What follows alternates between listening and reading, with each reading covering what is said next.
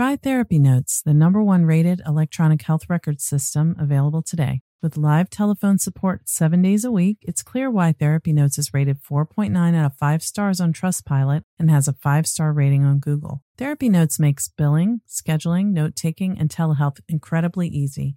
And now, for all you prescribers out there, Therapy Notes is proudly introducing ePrescribe. Try it today with no strings attached and see why everyone is switching to Therapy Notes, now featuring ePrescribe. You can get 2 months free by using promo code CHAT at therapynotes.com.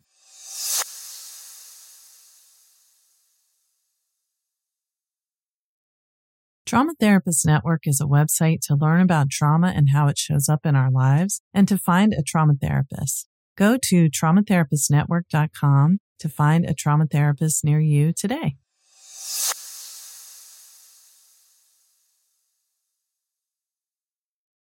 Are you going through menopause or perimenopause? It can be a struggle to find comfort in your body with night sweats, hot flashes, and so many other uncomfortable symptoms. Hormone Harmony is a supplement for women going through perimenopause, menopause, or postmenopause, created by Happy Mammoth. They are dedicated to making women's lives easier using only science-backed ingredients that have been proven to work for women. Hormone Harmony contains science-backed herbal extracts called adaptogens. They help the body adapt to any stressors, like chaotic hormonal changes that happen naturally throughout women's lives. So Hormone Harmony isn't just for menopause. Any woman with symptoms of hormonal imbalances can take it, but it's perfect for those horrible menopause symptoms that put a woman's life on hold. Hot flashes and night sweats, racing thoughts and low moods, poor sleep and feeling tired all the time. For a limited time, you can get 15% off on your entire first order at happymammoth.com. Just use the code CHAT at checkout. That's happymammoth.com and use the code CHAT for 15% off today. Therapy Chat Podcast, episode 393. This is the Therapy Chat Podcast with Laura Reagan, LCSWC. The information shared in this podcast is not a substitute for seeking help from a licensed mental health professional. And now, here's your host, Laura Reagan, LCSWC.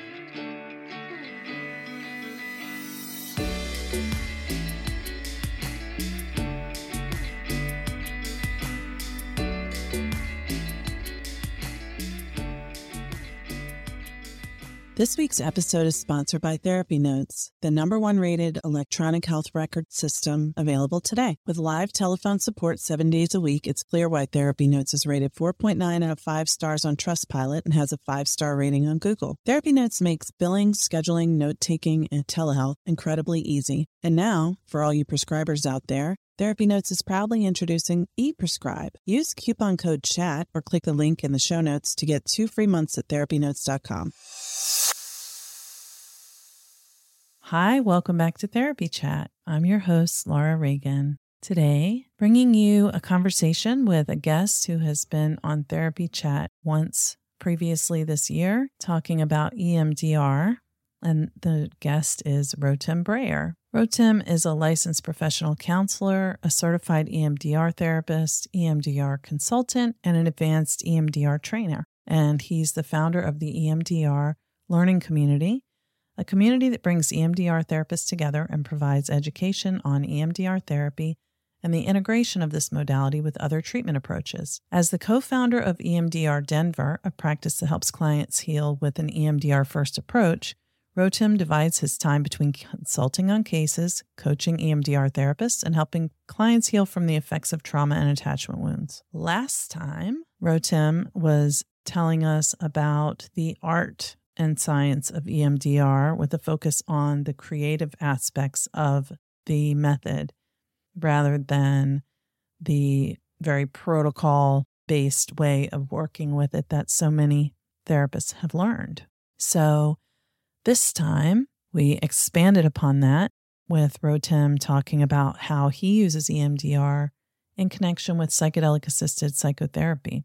So as you probably have heard if you've been listening to Therapy Chat for a while, I'm really curious about the potential of psychedelic-assisted psychotherapies as long as they are trauma-focused, trauma-sensitive, trauma-competent, trauma-conscious, whatever you want to call it. It's something that I believe can be beneficial in healing from trauma if the right precautions are taken. And I'm still learning about that, but I'm very cautious and cautiously optimistic about the potential. So I had a lot of questions for Rotem, and I'm going to be talking more with some other guests this year and next year about psychedelic assisted psychotherapy. I really want to get into the nuances of it, and I've got a lot of ideas and plans for interviews about that. So before we dive into our conversation, I also want to mention to you that if you are not a subscriber to my email list, I would love to invite you to get a free download of the 5 common mistakes that people make when searching for a trauma therapist, which is just a PDF download, nothing super long and involved.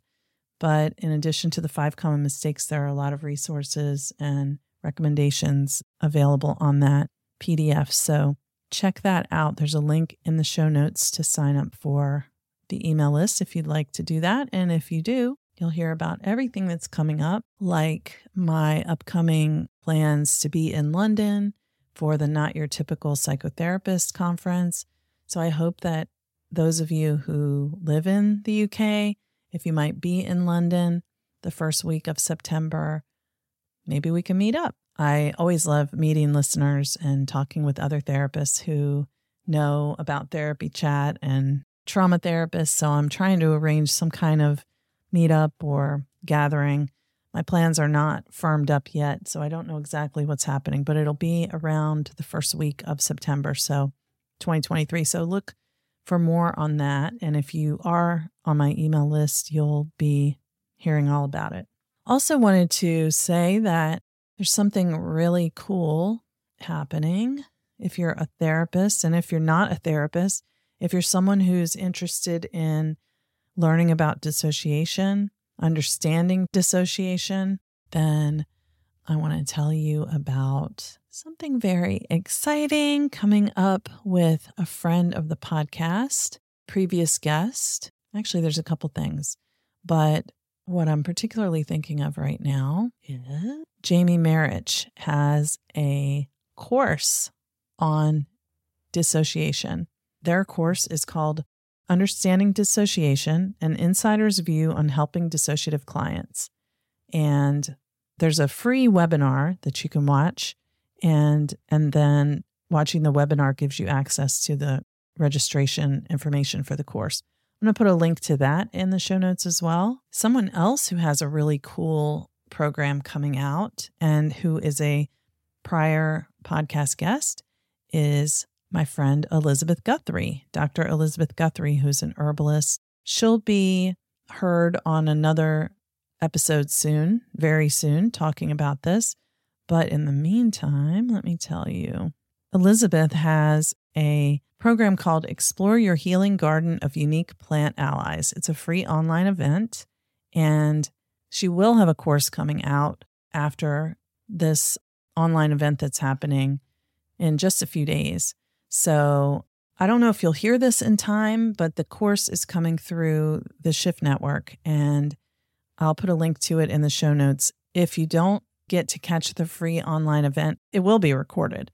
But if you don't get to watch that, you can find out about the course in the link that's in the show notes. So be sure to check that out because, I don't know, I really appreciate Elizabeth's trauma-informed approach to herbalism. If you know me, you know I want things to be at least trauma-informed, trauma-sensitive, trauma-conscious, safe for people who have trauma, which almost all of us do at this point, because trauma's right there under the surface, and things we do to dive deeper can also take us there, and it can be very overwhelming and unexpected what can come up when that happens. So there's nothing wrong with getting activated and having traumatic material come to your awareness so that you can work with it. But if you don't understand what's happening, there is something wrong. It's extremely overwhelming.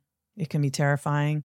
So just want everyone to be able to feel safe as much as possible. And so that matters a lot to me. Okay, so let's dive into my conversation with Rotem Brayer about EMDR and psychedelic assisted psychotherapy. And if you like this episode, and you haven't done so already, please go to Apple Podcasts and leave a rating and review. It helps more people find the show and lets me know if I'm on the right track. So I appreciate you. Thanks for listening. Hi, welcome back to Therapy Chat. I'm your host, Laura Reagan, and today I'm so happy to have a returning guest for the second time, Rotem Brayer. Rotem, thanks so much for coming back to Therapy Chat today. Thanks for having me, Laura. You're welcome. I'm so eager to get into this conversation that we kind of danced with talking about last time. You know, we said, oh, let's come back and do that. But the audience doesn't even know. I know they're going to love it. So what we wanted to talk about today is something new you're doing using EMDR and combining that work with psychedelic assisted therapy. So really excited to hear how you're using this and what you want people to know about it. But before we get into it, let's just start off with you telling our audience a little bit more about who you are and what you do. Yes, I'm Rotem. I am the author of The Art and Science of EMDR, co-founder of EMDR in Denver, a practice that takes an EMDR first approach to treatment. And what we're going to talk about today that I've been doing a lot lately is combining or integrating psychedelic assisted psychotherapy and EMDR therapy. And I'm really, really excited to share that with your audience because I've been seeing results beyond what I thought would be possible in psychotherapy. And I think these two modalities are so powerful, but when you combine them together, you get more kind of like the sum is larger than the parts. Mm-hmm. And it's really, really transformative. It's exciting. I'm really excited to hear about it. I know I always say on the show how excited I am, but I really am because one of the things, as you know, I'm not an EMDR therapist. And one of the things that I've been kind of following what's going on with psychedelics and, being curious, being kind of cautious and like hopeful and also, skeptical of what I'm hearing. And because some people are like, it's the greatest thing in the world. And other people are like, watch out, it's very dangerous. And, I've heard some clients have positive and negative experiences, but additionally, some things that we do, and I'm sure this is probably true with EMDR because I know it's true with a few other modalities I've worked with, you can have kind of a psychedelic experience without any medicine.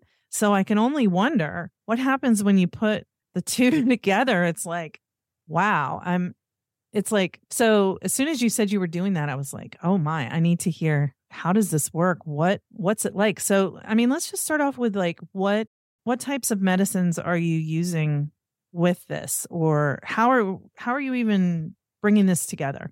Good question. So currently I'm only using ketamine, which is the only legal way to do psychedelic assisted psychotherapy right now. Psilocybin. I'm from Denver, Colorado, and we are, the state of Colorado is very progressive when it comes to that area. So recently we legalized psilocybin mushrooms, but when it comes to psychotherapy, it's very gray still. And I don't want to mess with gray. So I'm waiting. I'm waiting. I want to say patiently, but no, not so patiently. I'm waiting for the day in about a year and a half, maybe 2 years, that I will be able to use psilocybin in psychotherapy. And right now, the state elected a board and they're making a lot of decisions about what it's going to look like. But right now, I can use ketamine. Like many other people, I was skeptical about ketamine. It has kind of like a bad reputation, special K. It's a, club drug. But what we need to remember, Laura, about all psychedelics, and, you said that some people have good and bad experiences with psychedelics, is that a lot of what happens in a session, it's not even in a therapy session, but with any psychedelics, it's the set and the setting. What is the expectation? What is what is the therapist expecting? What does the client expect to get out of it? That's the set. And the setting is, what does it look like? Is it in an office? Is it in nature outside? Is it done when there's risk of, like a lot of people use psychedelics in raves or parties when they can potentially get arrested for having these drugs. So they have all these, kind of like paranoia. And I think that the fact that we're doing it legally now with prescription, so it's a prescribed medicine, has a lot of positive effect on what we're doing in psychedelic assisted therapy in general and psychedelic assisted EMDR therapy that I'm going to explain a little bit in a few minutes. I think that, as always, we need to remember the therapeutic relationships. So it's really important. It has a lot to do with the set and setting to have strong therapeutic relationship. It can be really, really weird for people to take these medicines and then to sit with a complete stranger. So I'm really trying to do it with established clients that the therapeutic relationship has already been formed. And then, EMDR is a great modality. It's like I said, I have an EMDR first approach, but sometimes you hit roadblocks. Sometimes you get stuck. And I think that with psychedelics, it really helps when we get stuck with certain things. Yeah. Well, I know that it can take people beyond limitations that they may not, like barriers that they may encounter when they're not using the medicine are removed. And that's kind of one of the good and bad things about it, I guess. It's only bad if it feels unsafe to the person and they can't, integrate. Exactly. So bad trips, for example, don't happen when you do it right. When you do it in a therapeutic setting and the clients are not afraid to go toward hard things. That's a key element. This is one of the correlations that I found with EMDR and psychedelic assisted psychotherapy. You're not trying to run away from things. You're going toward. And I think that a lot of times for people who've been traumatized, there's a natural inclination to run away from, even if it's not conscious, from traumatic memories or experiences. And psychedelics really help people to do that. So Francine Shapiro, who developed the EMDR, talked about dual attention.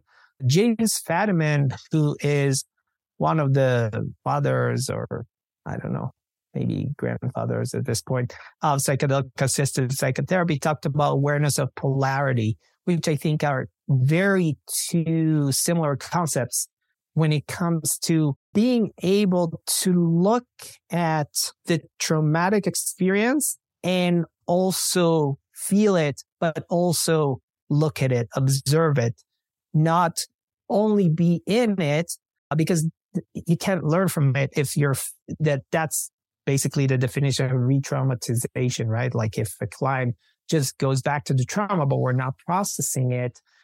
So this is one thing. The other correlation that I find is that both foster the integration of neural networks in the brain. So with EMDR, and we have a lot of research on both EMDR and psychedelic-assisted psychotherapy, that something happens that doesn't happen in your day-to-day life or even during regular psychotherapy. There's a lot of integration of neural networks, and that's possibly one of the things that we can explain when we're looking at insight, people getting insight from the work. It may be due to this integration of neural networks in the brain. So, Rotem, would you, just for someone who's listening who's really not familiar with integration of neural networks, can you explain a little bit more about what you mean when you say that? I know this episode's going to get a lot of interest from people, so, it might not just be people who have been regular listeners. Right. So let me just say, before I explain it, sometimes looking at a visual can be really, really helpful. So if you get Michael Pollan's book, How to Change Your Mind, he has these two images that were done in the UK by Carhart Harris, who's done a lot of research on psychedelics.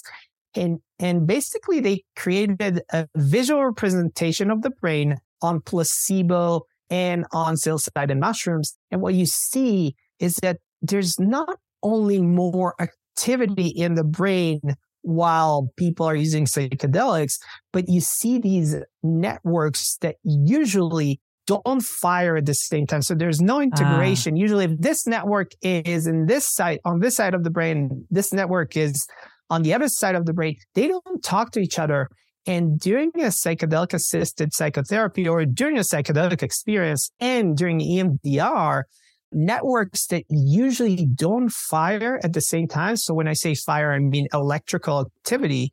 They start firing together. And again, that leads to a lot of insights that are not accessible in the day-to-day normal consciousness. Just to give you a little background. So Aldous Huxley was a philosopher. He wrote The Doors of Perception many years ago, I think in the 50s.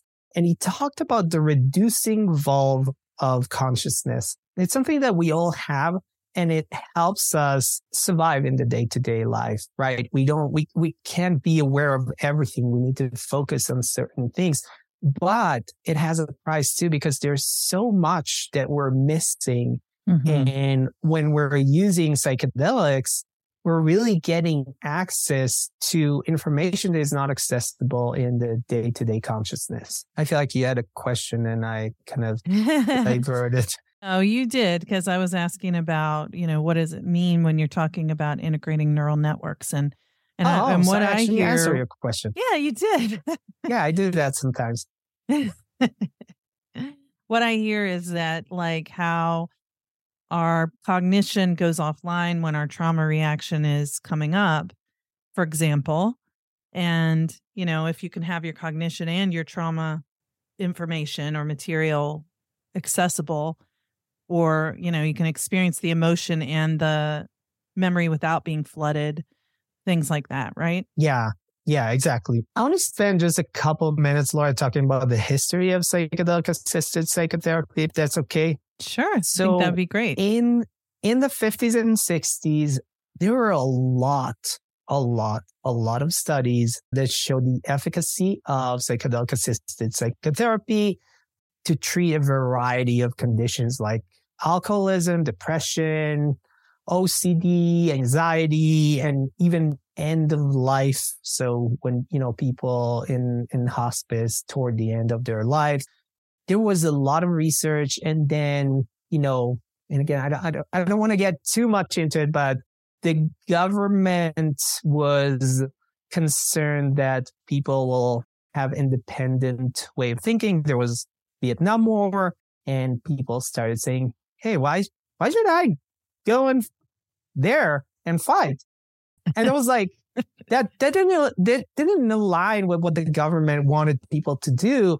So in the late 60s, beginning or early 70s, all these medicines, and I intentionally call them medicines, became illegal. So they became Schedule I drugs like heroin and methamphetamine and cocaine, even though there were hundreds and hundreds of studies that showed how effective these medicines are. The government was studying it a lot.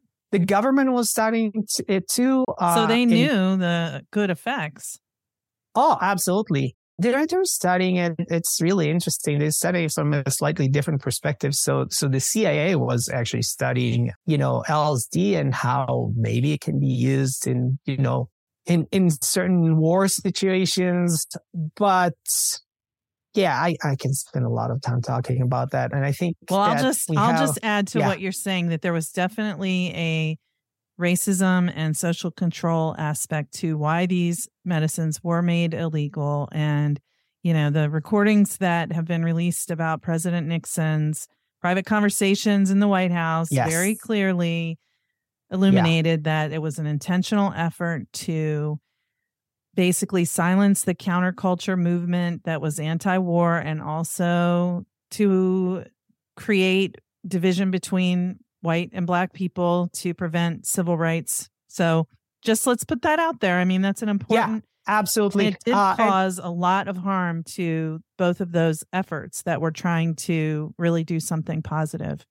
Right. And if your listeners want to learn more about this, I highly recommend Michael Pollan's This Is Your Mind on Plants.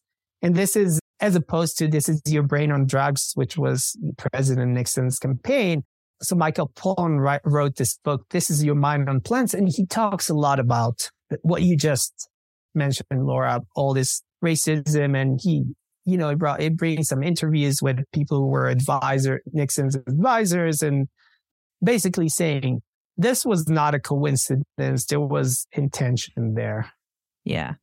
We're not anti-government conspiracy theorists. This is just history. Oh, no. This is facts. This is based on facts. Yeah. Yeah. Okay. So I think we should kind of go back to the psychedelic effect and integration with the EMDR. So EMDR is an extremely effective psychotherapy. In my experience, I have not seen therapy that is more transformative. But even with EMDR, sometimes with certain clients, you get stuck.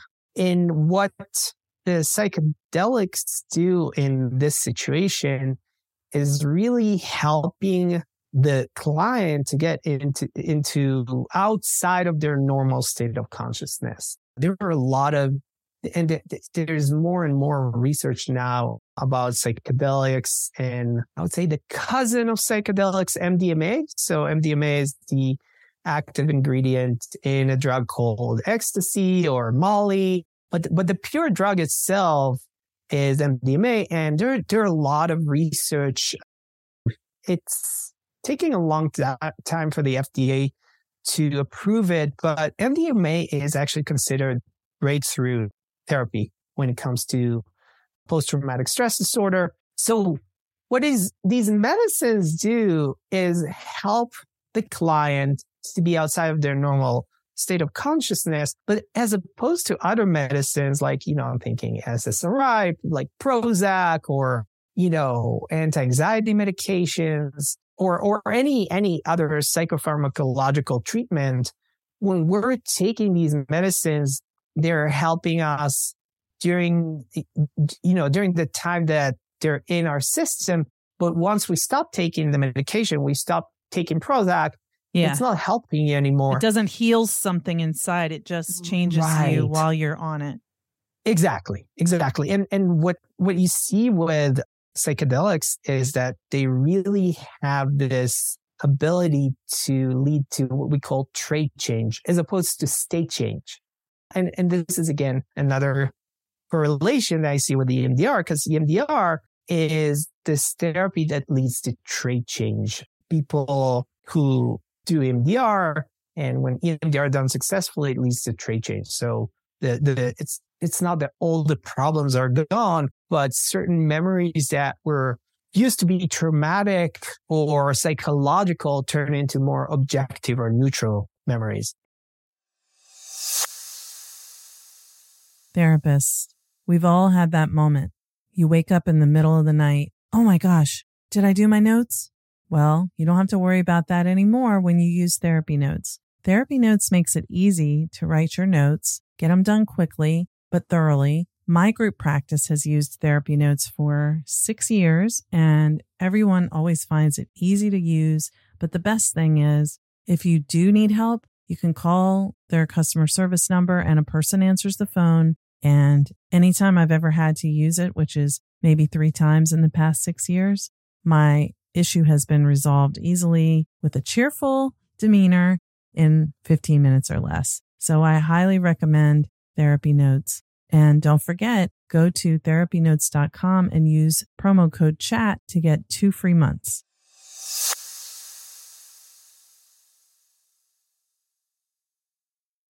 That's so promising, is that it's not just like, it's like if you drink a glass of wine or a beer when you want to feel a little bit more relaxed, it doesn't make you stay relaxed. But when you Right. do these medicines or a treatment like EMDR, it makes real change in the brain. Right.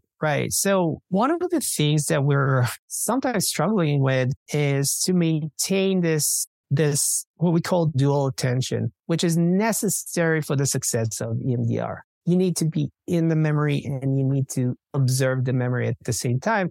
And again, some people's trauma, and when I say trauma, I obviously mean also attachment wounds. Those can be harder to get to because they're nonverbal. So these would be even more accessible this way. Sorry to interrupt you. Right. No. It's a really good point because the nonverbal piece is a really, really important piece. But, and I'm going to get to it in a second, but I think that it's important to look at this dual attention and how can we help clients get into dual attention. So in EMDR therapy, the way I do it with low dose of ketamine, relatively low dose, people can really get into that state. Now, there are different approaches. It's kind of like a Wild West when it comes to psychedelic assisted psychotherapy right now. There are all these organizations that provide training and they develop protocols and they don't always consistent with what, so different organizations have different beliefs about what works and what doesn't. My guiding principle is always what's best for the client. So in the way I do it is, as opposed to giving a high dose of ketamine, which a lot of ketamine treatment for depression is done that way in injectable form, for example, intramuscular, I use sublingual. So people put it under the tongue and again, a relatively low dose of sublingual ketamine.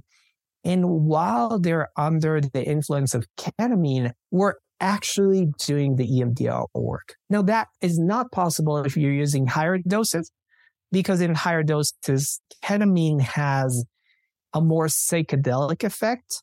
And when you use it in a lower dose, it's not getting so intense for the client. They can definitely feel it, but it's not to a point that they're kind of get lost in an intense psychedelic experience. Okay. I mean, this is really helpful. I wanted to ask you just specifically, like how you do it, but I don't want to get ahead of myself. So yeah. No, I can talk more about specifics. I'm happy to talk about that. This is why we're talking.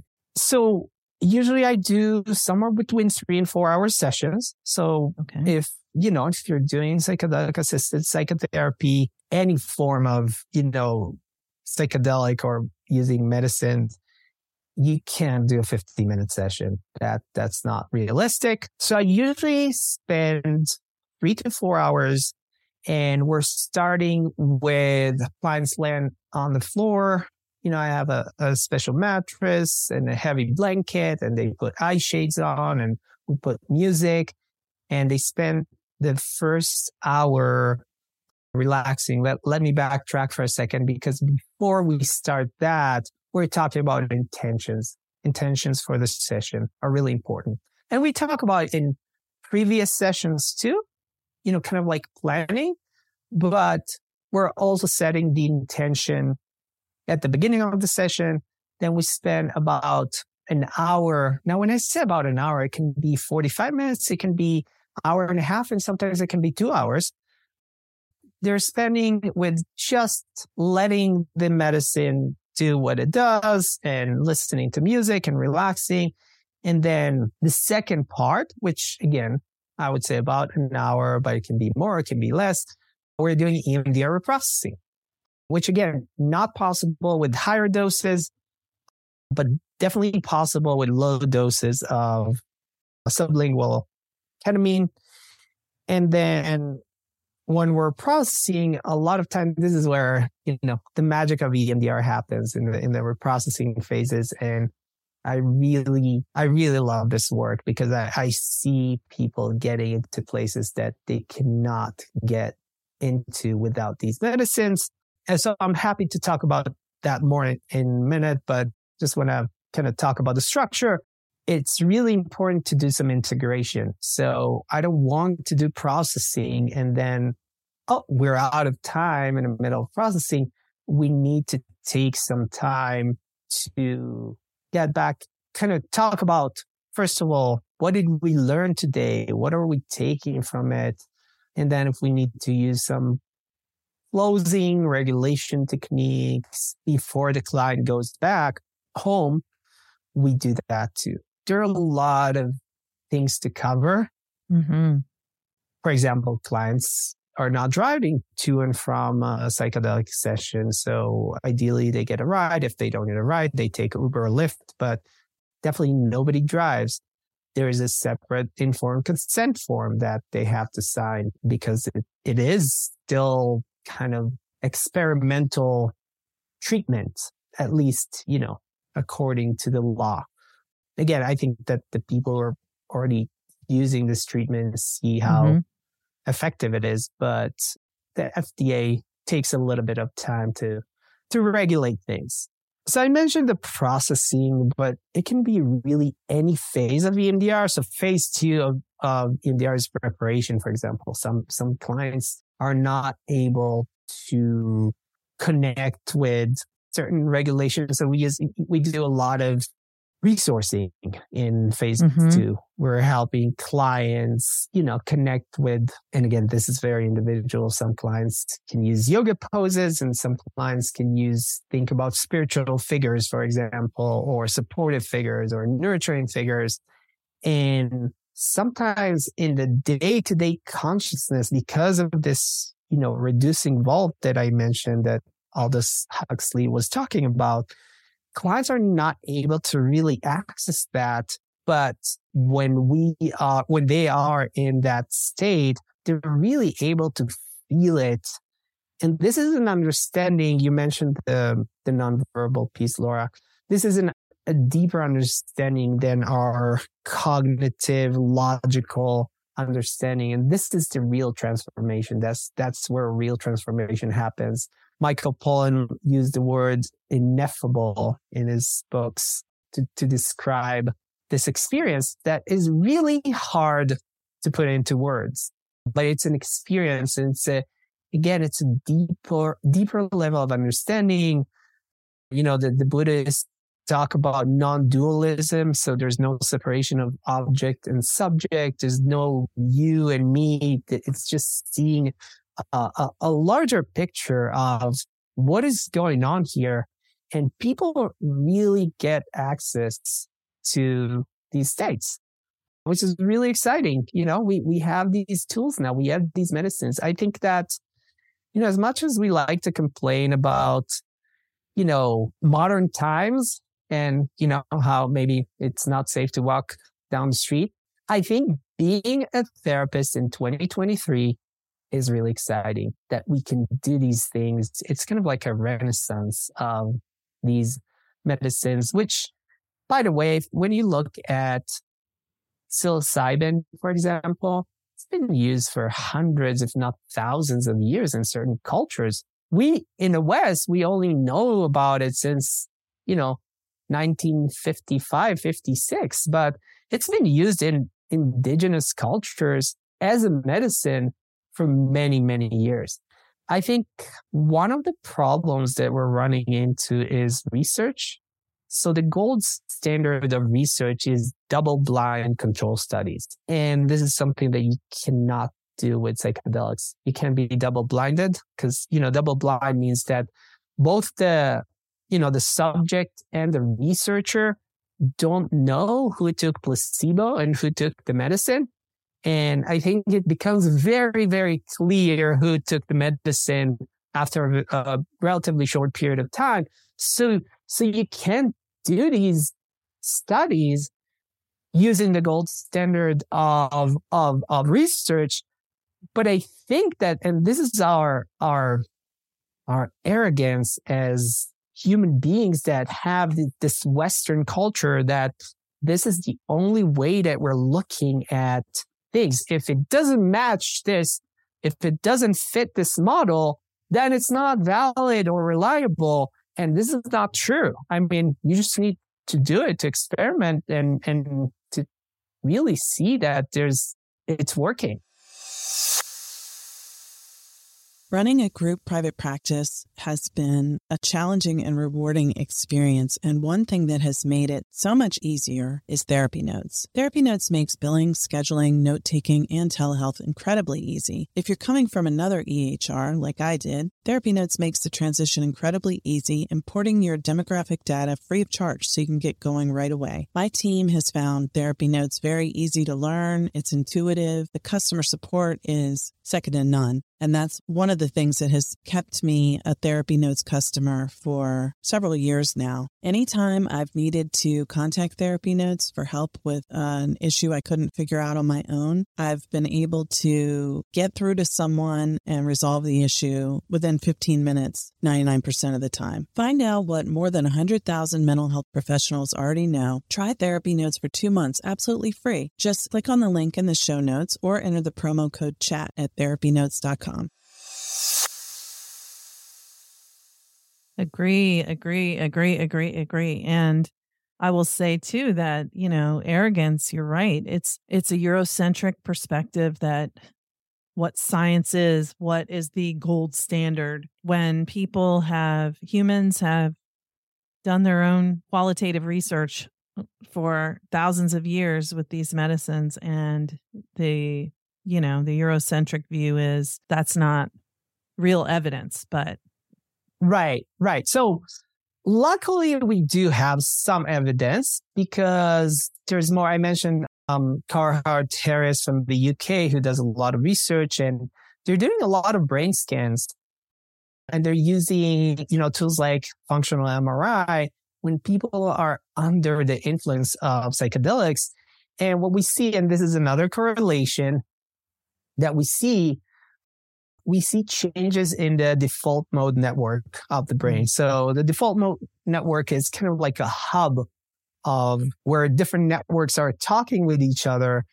And it's being considered as the network of the self.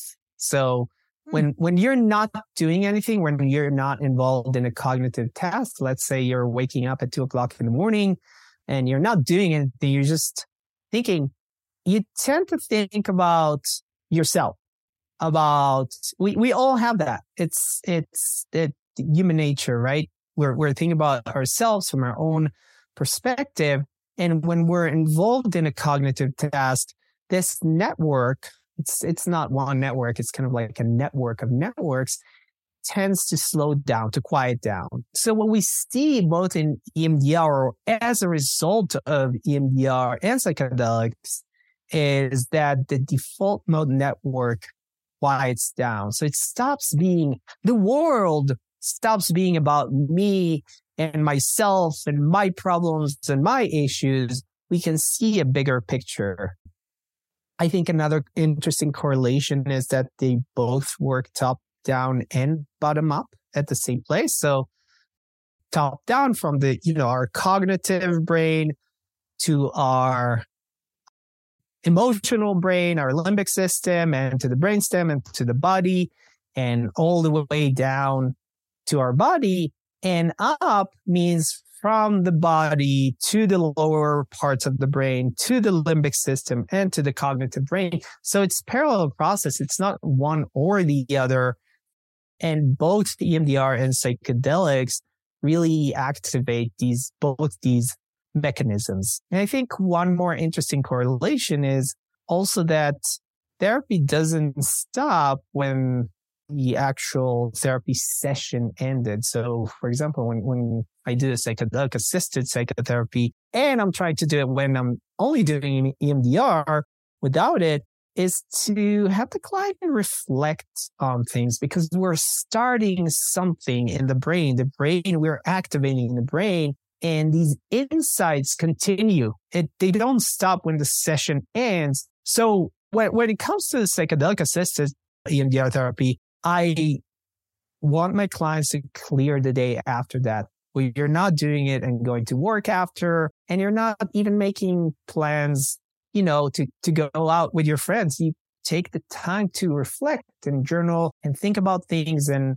maybe some of these insights will come later. Yeah, I think one more interesting correlation, Laura, is that we're getting into the unconscious with both. Mm-hmm. I think with EMDR therapy and with psychedelics, we're getting access to places that we don't usually get access in our mind. And I think that's the goal, right? Carl Jung said it, that until you make the unconscious conscious, it will direct your life and you will call it fate. I think that it's important that we are getting into this unconscious material and then do something with it, process it.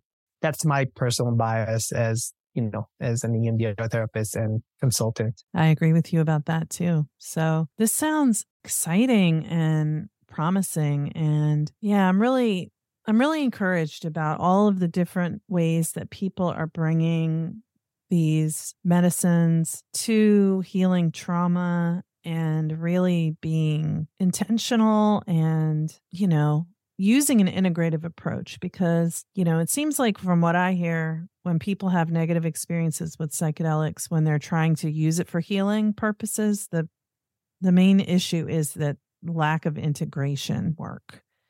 Right.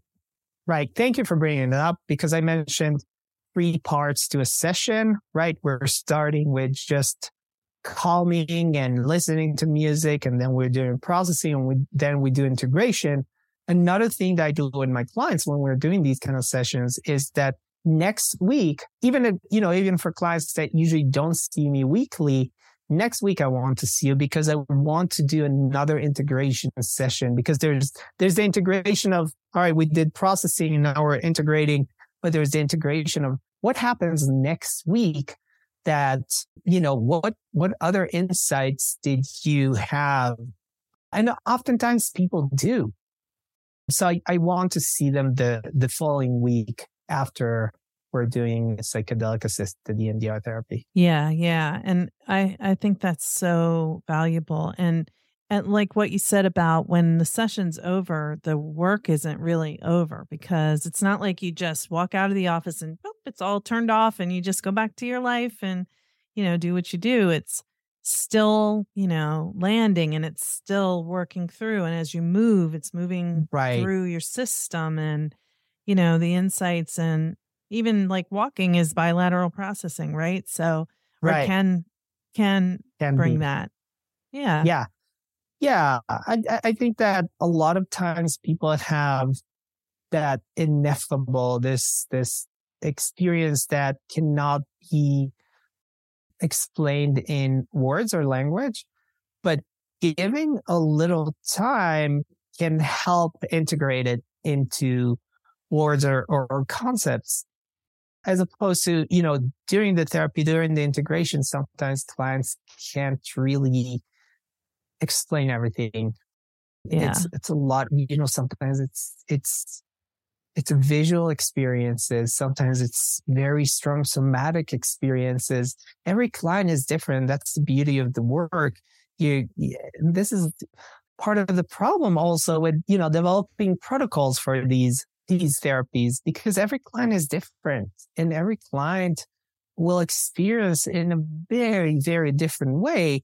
And I'm not completely against protocols, right? We need to have, like, for example, safety protocols, which, by the way, underground guides who are not necessarily therapists, but have been doing this kind of work for decades, they have their protocols. You're not having any sexual contact with your clients, but sometimes touch is actually beneficial.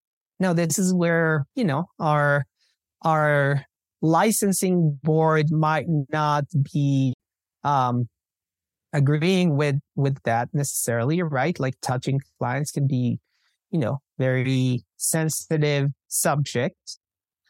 But a lot of psychedelic guides who've been doing this work see the benefit of holding the client hands when clients are going into, these dark places and they need the support. And again, when someone is holding your hand, it's more than just saying words to you. It's they are there with you, supporting you on a physical level. So we need to have protocols, we need to have safety protocols, but I think that we have, I don't know, in the world of EMDR, we have, I think, way too many protocols. And I think that I'm starting to see a similar trend in psychedelic assisted psychotherapy. So, some therapists will only treat you if you do six of these extended sessions in like the span of 3 weeks or something.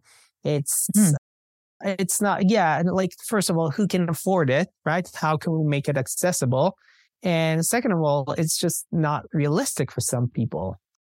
So some people's nervous, I can't imagine my nervous system could handle doing 6 extended sessions in 2 weeks or 6 weeks even. Yeah. That sounds my nervous system. I feel overwhelmed just imagining that. Yeah. And again, we need to think about how we make this treatment accessible to everyone. And that's part of the criticism on, the protocols that were developed for MDMA treatment, again, which is in process. But right now, the protocol says 2 providers for, I think it's like 8 or 10 hours. Mm-hmm. So who would be able to pay for that? 2 providers, 8 or 10 hours. Let's say they're not extremely expensive. It's still going to be an expense that most people cannot afford. So I think that that's another thing that we as the community of therapists need to think about. How are we making these treatments accessible to as many people as possible? Yes. That's a great point. And I've also heard people say, I don't know how true this is because I don't know this from my own experience, but I've heard people on this podcast say that when MDMA is approved, that it's likely to be that the medicine, the pill, whatever brand has already put their patent on it is going to be, I don't know what form, if it's a pill or like whatever, but it's going to be expensive itself for the medicine. That's just the medicine. Yeah. So again, I know I've done a lot of research on, ketamine. So ketamine has been around since, I think it's 1962. So it's been around for a while. So there's no patent on regular ketamine. So now there's a nasal spray ketamine, and this is patented. So this is a lot more expensive, but this is also approved by some insurances. So yeah, things are getting interesting in that area. There's always going to be, companies that are for profit. And I think there are already some patents when it comes to psilocybin, which is crazy because it's a mushroom that grows in the wild. So maybe that's the one. Has been used for hundreds, if not thousands of years. And there are already patents. And I don't know exactly how, but, like with good lawyers and, corporations can find ways to capitalize on that too. So, yeah. Yeah. So, yeah, there's still, we know in the psychedelic assisted world, there's a lot of things that need to be addressed in terms of equity and the past criminalization. But yes, it's very, very exciting and promising. And I'm thrilled that you shared with us today about how you're doing this. And I agree with you too, that, it's such a strange time to be a therapist. And I think being a trauma therapist, it's also an amazing time because we know so much more. And just what, I hope I have 20, 30 more years in the field. What can develop? I mean, the way things have changed over the past 10 years has been amazing. And, it's only going to be more. So hopefully, unless something else comes to squash it, like what we were talking about. I think this is a really, really good and important point because things will probably happen like they did in the 60s, right? So there was a lot of research in universities. It's not, just kind of like a shady researchers. Right. It wasn't there illicit. was a lot of research. It wasn't illicit until people started abusing it. And once any kind of drug becomes available, there will be people who will abuse it. And we need to think, again, us as a community, we need to think how to minimize that. And I think every therapist who uses these medicines needs to think about how we can not go there, how we can prevent that from happening, because that can be really, really hard because, the media, and again, going back to Nixon, and the media will find one case and exaggerate the fear of what could potentially happen and ignore the other thousands of people who benefit from these medicines. So we really need to be mindful of that. Yeah.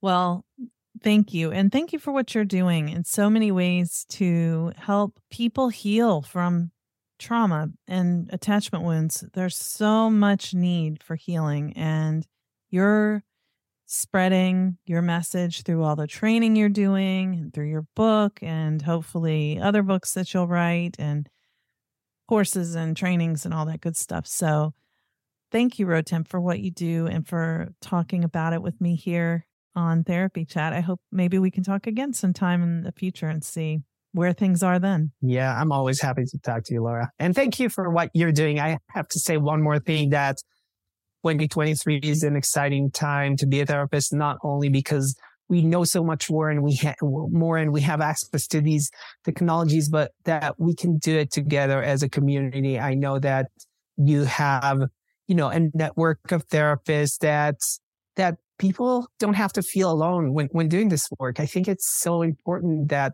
we have a group of people that we connect with.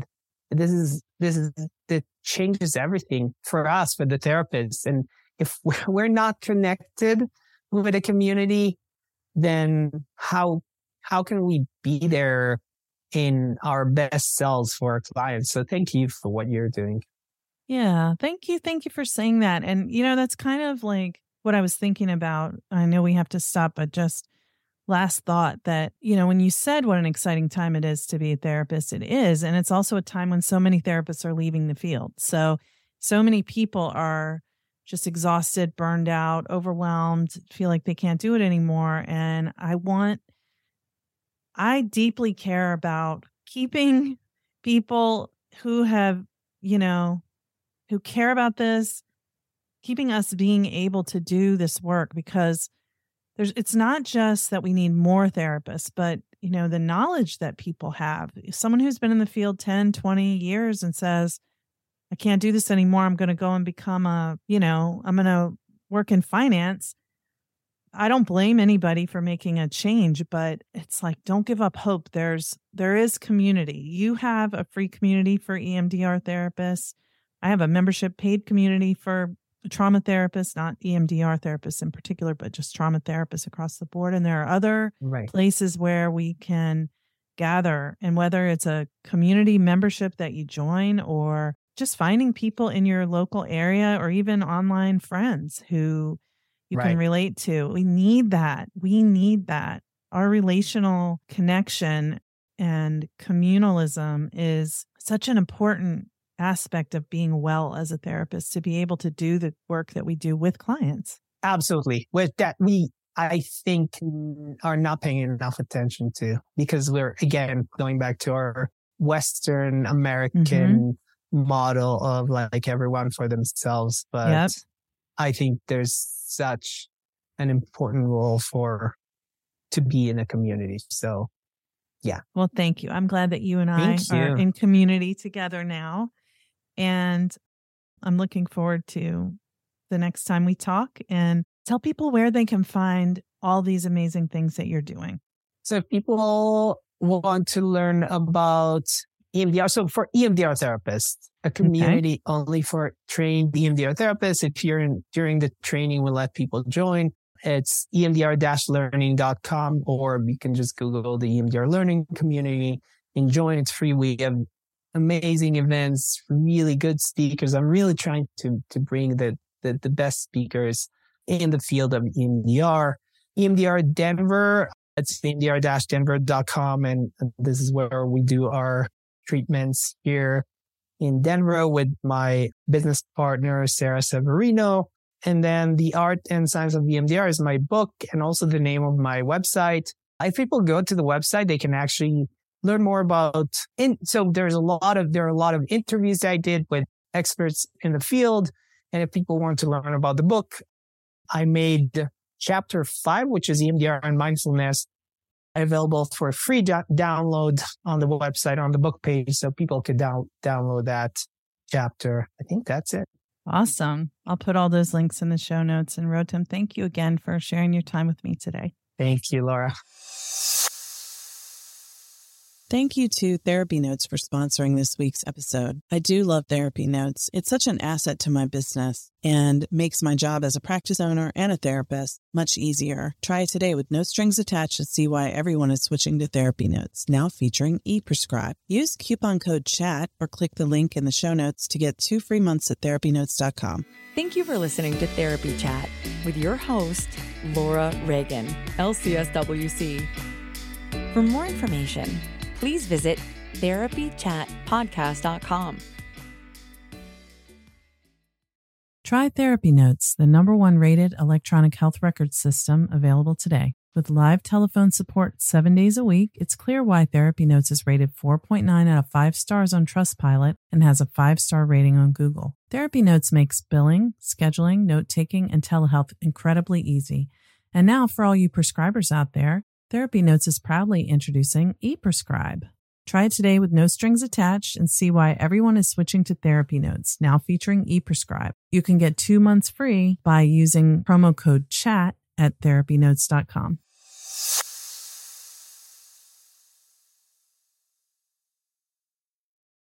Trauma Therapist Network is a website to learn about trauma and how it shows up in our lives and to find a trauma therapist. Go to traumatherapistnetwork.com to find a trauma therapist near you today.